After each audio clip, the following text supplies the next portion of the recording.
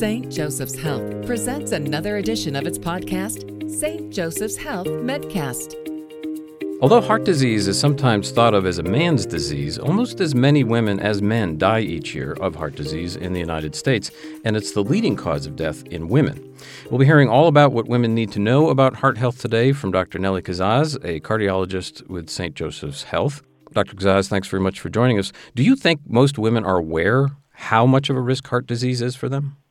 Thank you for having me. I think you used the magic word awareness, which I always talk in public and in my office and in the hospital about.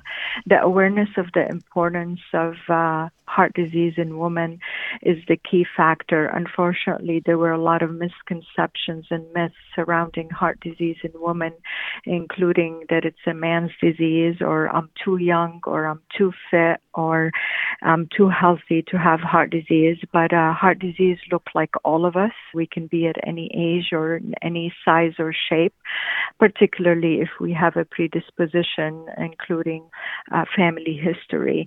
While most women live to fear breast cancer, 1 in 3 American women will die from cardiovascular-related illnesses, and it continues to be the leading cause of death in the United States.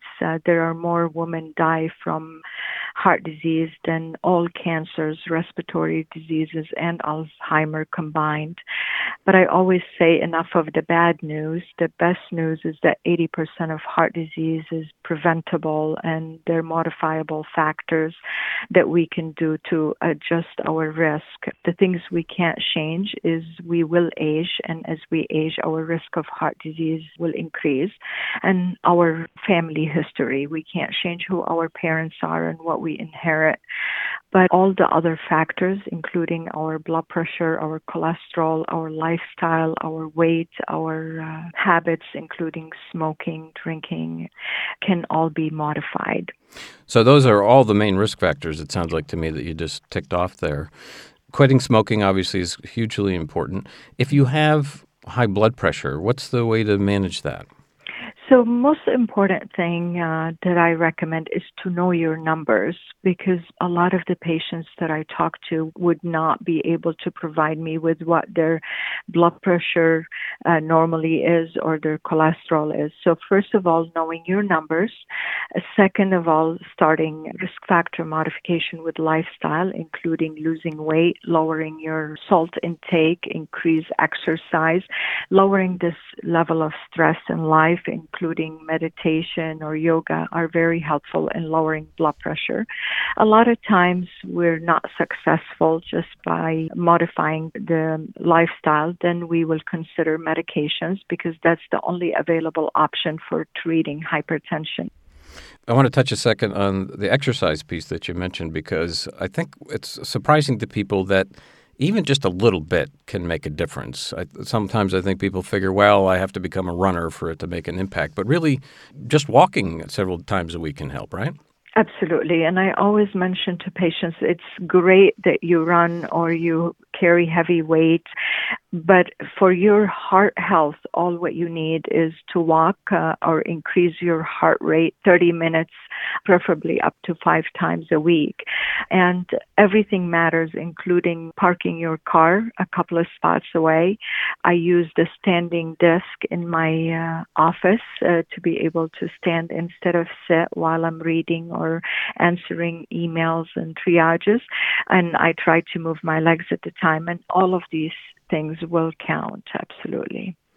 For women who are listening to all these lifestyle changes like exercise, but also diet, and you talked about smoking and some other things, who may feel a little bit overwhelmed by it, what do you tell your patients to do in terms of just getting started? Sure. First of all, it's not about our size or our weight. It's really about our health, and that should be your goal. And every small change in your lifestyle habits will matter. Any major diet will work, but unfortunately we gain the weight back. So I always talk to them about minor changes that they can live by. I recommend to lose about a half a pound a week, which sounds very easy to do, but it will add up to 26 pounds a year if we make minor changes that we can stick to. I always recommend to follow a healthy lifestyle change, meaning making a small change at a time and not major changes that we can't live by. I highly recommend Mediterranean diet. I always inform them of the importance of increasing the food that is known to lower our bad cholesterol, including olive oil, avocados. There were studies made on avocados that are, if they're eaten regularly, they can lower our bad cholesterol up to 13 points, which is better than some medications. Also, avoiding excessive red meat, dairy products, and obviously fried food. You're listening to Dr. Nellie Kazaz. She's a cardiologist with St. Joseph's Health. We're talking about women's heart health today. And let's talk about symptoms, because I think a lot of people probably are aware that obviously chest pain is a big symptom. They hear about arm pain, maybe dizziness. But there are other things to watch out for, and the symptoms can be different for women, right, than men? Absolutely. Although, as with men, women's most common symptom is chest pain or discomfort, but we are more likely than men to experience atypical symptoms. It can be as simple as fatigue, which is unexpected or sudden. We can have nausea. We're more likely to have jaw pain caused by heart disease or upper back pain between the shoulder blades. Occasionally, I see patients complaining of dizziness, particularly with activity. So the atypical presentation of women will definitely make it harder to, first of all, seek medical help, and then the bias in actual workup and diagnosis, which will delay the treatment, and most likely that's what leads to the worst outcome in women with heart disease, even if they present with such symptoms. So do you mean like some medical professionals might not even pick up on the fact that it could be a heart problem? First of all, yes, because of the atypical presentation, like if we present to emergency rooms, once you say you're having chest pain, the triage nurse will place you on the highest emergency level. But if you present with fatigue or nausea, that will create the delay in the treatment. And unfortunately, up to 26% of women will die within the first year after they present with heart attack, compared to only 19% of men will die in that first year.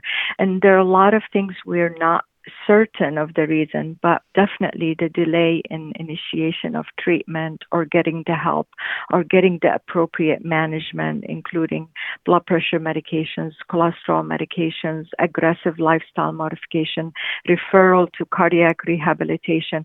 We tend to see that women are less likely to receive all of that than men.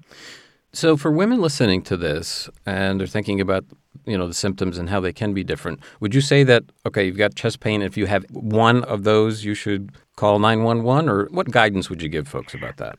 Sure. Of course, 911 is always an option, but that's in acute cases. All what I tell my patients and my friends and my community is that let the professional decide. If it is a false alarm, you think you're just tired, because let the professional decide. And we don't mind you coming with a symptom that turned out to be a false alarm and your heart is healthy, but at least give us a chance to evaluate you and give you the appropriate advice.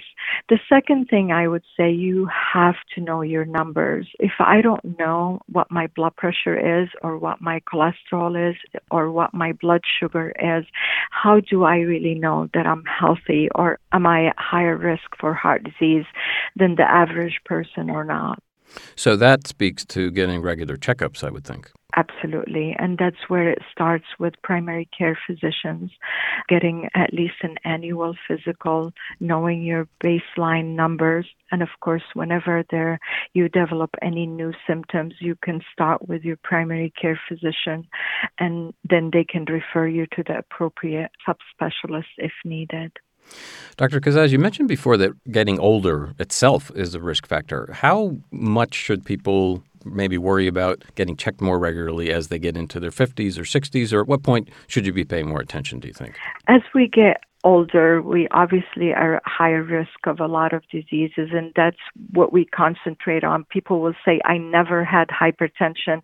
Unfortunately, hypertension is one of the diseases that will happen as we age because of the hardening of our arteries. So even if we never had hypertension, our risk of blood pressure increase with age. For women in particular, after menopause, there is a change in our cholesterol levels that happen secondary to the hormonal changes that we can't control. So even if we were healthy in our 40s or even early 50s, as we get older, we definitely need more attention to details, more routine follow-ups, more preventive care, because there are changes that happen to our body that we cannot modify, but we definitely can modify the outcome.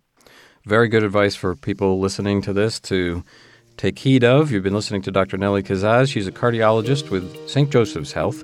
And to learn more about cardiovascular services at St. Joseph's, you can visit everybeatmatterssjh.org. Dr. Kazaz, thanks very much for joining us. Thank you very much for having me. This has been St. Joseph's Medcast from St. Joseph's Health. I'm Michael Carisse. Thanks for listening.